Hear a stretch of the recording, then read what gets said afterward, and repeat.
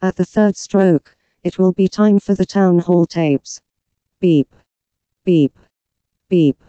Free swimming for every resident, etc. Hello there, this is Town Hall Tapes, your half-decent podcast talking about local government and community issues in South London, particularly in Greenwich and in Lambeth. I'm Daryl Chamberlain. Joining me on this, well, it's a frankly wet Monday afternoon, is Jason Cobb. Hello, Jason. Greetings, Daryl. Hello. It is a piss-poor afternoon. That's the phrase you were looking for. I believe it was. That was the words I was groping for. Yeah, we have a couple of stories, I believe, for this final Town Hall Tapes. I say final, rest assured, our dear listeners, not final ever, but final as in before the wonderful local elections which take place on Thursday. So we have a couple of stories leading up to those. The first one being the surprise outbreak of democracy in the borough of Greenwich with various hustings taking place. And then I shall talk about when is 1,000 council houses condensed down to 17 council houses in the one-party borough of Lambeth. But Daryl, first of all, please. So this wonderful, new-found outbreak of democracy over in your patch. I'm intrigued by these mini council houses. But yes, it's we have democracy. It's amazing. Whoa!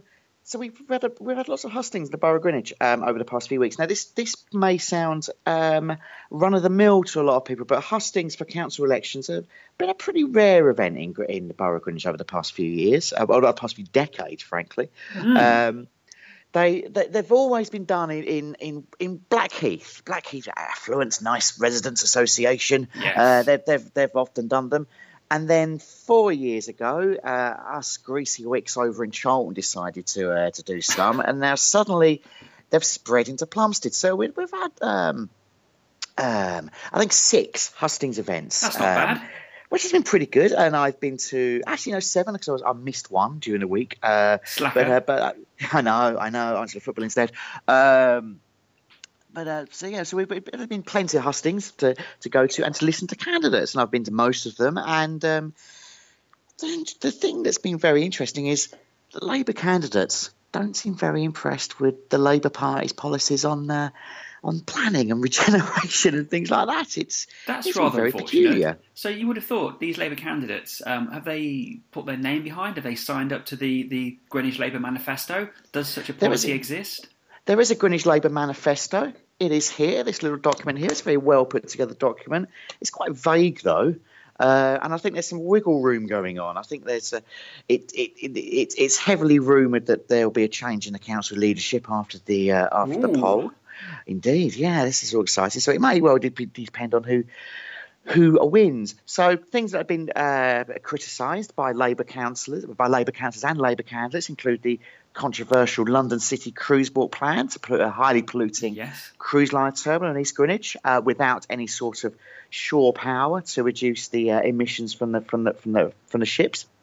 What's also been criticised is Greenwich's weird policy, frankly, of having both its leader and its deputy leader sitting on its main planning committee. That is just such a huge, many conflicts of interest that's taking place there. Indeed, yeah, and the one, I mean, I've banged on about it for years, and other people have banged on about it for years, but the message seems to be slipping through finally that this is unacceptable, and it just looks dodgy, and that people are losing confidence.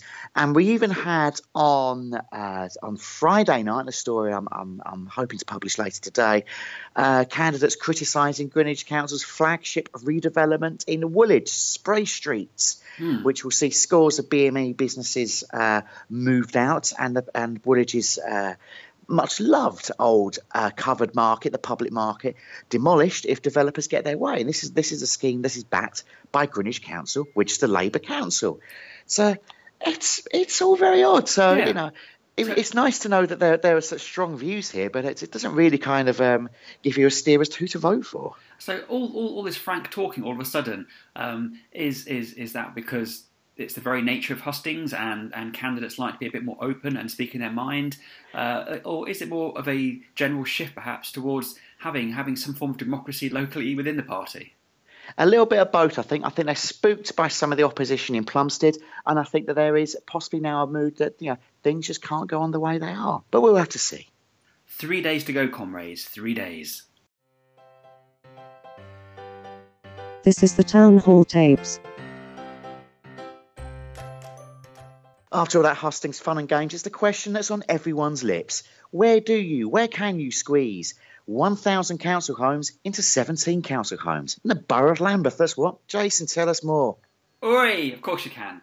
Yeah, so there's been a story on Brixton Buzz this week looking really at how many council houses Lambeth Council has built in the past 4 years.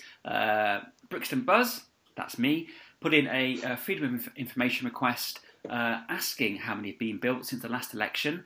This was significant timing. It was all planned. Of course it was, comrades, because Lambeth Labour promised to build 1,000 new council houses in their 2014 election manifesto, which they won with a stonking majority, having 59 of the 63 councillors. So it was rather awkward. It was slightly awkward when Lambeth Council, the apolitical officers, replied to the FOI saying that 17 have been built, 17 council houses in the past 4 years. On points of procedure, I'm rather surprised that the apolitical officers actually answered this FOI, especially so before the election. I was thinking that Purdah might come into play.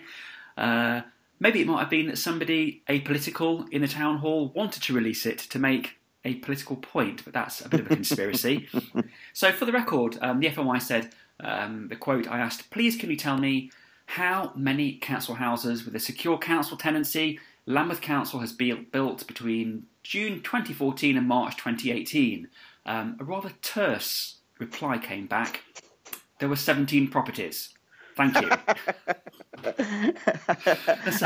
Short and to the point. Yeah, because before in the past we've had replies from Lambeth FOIs where they give you the answer and then they give you an essay trying to justify why they're so crap. But this time there was no backtracking. The original quote in the Lambeth Labour 2014 election manifesto, it says, we've already started to work to build the first new council houses in decades. We will build 1,000 over the next 5 years. And this is a promise that they repeated in a 2016 Facebook post. So that brings us round, Daryl, to the current 2018 Lambeth Labour manifesto. And, yeah, these nonsense figures appear once again. And so the message currently going around on the Labour doorstep that residents are being told by Lambeth Labour. They're saying, at the last council election, we pledged to build 1,000 extra homes at council rent by 2019. Slight squirming. By early 2018, we had over 950 homes completed, being built or already approved by Lambeth's cabinet. There's a big difference there, and an awful lot of room to backtrack and squirm out of your unfulfilled election promises. So, I guess the question is, where are these 933 missing council houses? In someone's head, presumably. But it seems that what they're referring to, the comments on the doorstep, are homes that the Progress Cabinet have agreed to build as part of estate regeneration. They've yet to even reach the planning stage, and they're not even council houses. In fact, many are going to be private market rate units. And I presume they're demolishing council homes to build those homes, surely? Well, precisely, and so certainly at Cressingham, and so you look at what's being demolished, they are actually demolishing secure council tenancy homes to build private units. Lambeth Labour councillors, they like to use the term council houses and homes with council level rent interchangeably. I'm never quite sure if they actually understand themselves what they're referring to. There's a big difference. This came out of hustings last night, actually, for Woolwich Riverside, when one of the Greenwich cabinet members complained that the Liberal Democrats said Greenwich isn't building enough council homes, and she said, "Oh yes, they are," but of course they're actually not. They're all all affordable homes instead. Big air quotes there. Yeah, there's this really unfortunate photo circulating of that nice Mr Corbyn grinning with the Cheshire Cat grinning Councillor Matthew Bennett, who is a cabinet member for housing, and they both hold up a sign saying 1,000 extra new homes. That nice Mr Corbyn should be a bit more wise as to who he hangs out with his company. Well, that's his general problem, isn't it? Okay, I'm electioned completely flat out. We shall end there. So, Daryl, where can we find you online? I'm on 853london.com, charltonchampion.co.uk, and on Twitter at Daryl1974. Right, I'm blogging at brixtonbuzz.com. You can find me online on Twitter, Jason_Cobb. Please do share in the iTunes store and on Acast. Thank you. Cheerio.